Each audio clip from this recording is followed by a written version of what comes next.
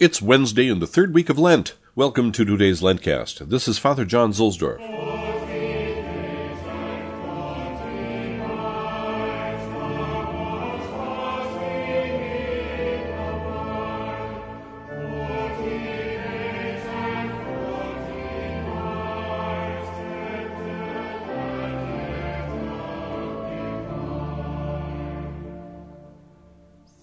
The Roman station today is San Sisto.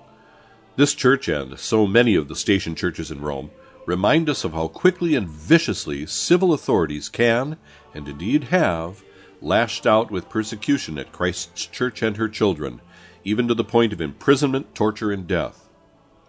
A church was built at this site during the time of Pope Anastasius I, who died in 401. St. Gregory the Great, who died in 604, transferred here the remains of Pope Sixtus II, who was murdered in 258 along with 6 of his deacons, including St. Lawrence, who was famously burned on the iron grate. The final scrutinies of the catechumens were held at this church in ancient times before they were baptized at the Lateran baptistry. At the time of Innocent III in the 13th century, the basilica underwent a thorough reconstruction. It had to be reconstructed partly because of the ground level, for the church was vulnerable to flooding from the Tiber River. Pope Honorius III entrusted the church to St. Dominic, and this is where Dominic performed a miracle and restored a worker to life after he had fallen from a building. A year later, the Dominicans were given Santa Sabina on the Aventine Hill, which they still have. When the male Dominicans left for the Aventine, the place was entrusted to Dominican sisters. The Dominicans here were the first order of cloistered nuns. Behind the apse, part of Innocent's Church can be viewed, which has some fresco, which includes an image of St. Dominic from only about a century after his death.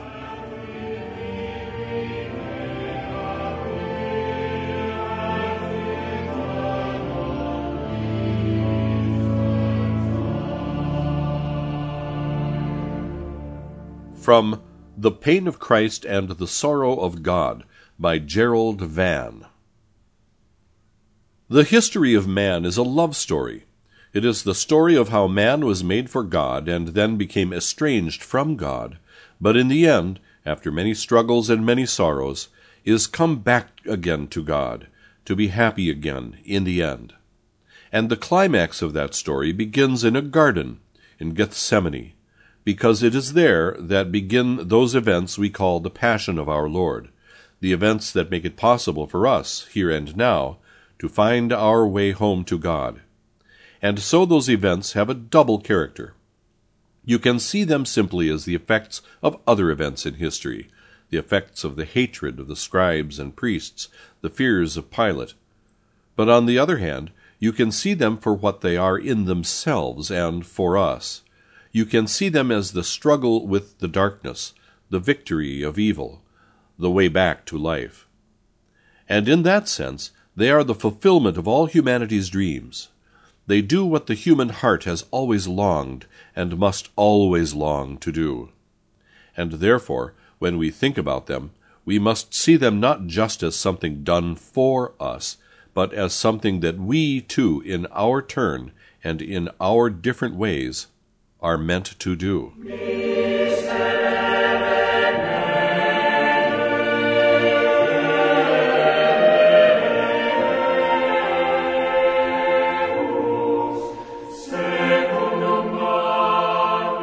The Collect from Holy Mass in the Extraordinary Form. Oremus. Presta nobis quaesimus Domine, ut salutaribus iuniis eruditi, annoxiis quoque vitiis abstinentes, propitiationem tuam facilius impetremus. Let us pray. Grant, we beseech you, O Lord, that, improved by wholesome fasting, and thus abstaining from harmful sin, we may the more readily receive your mercy. Through Jesus Christ thy Son, our Lord, who liveth and reigneth with thee, in the unity of the Holy Ghost, ever one God, world without end. Amen.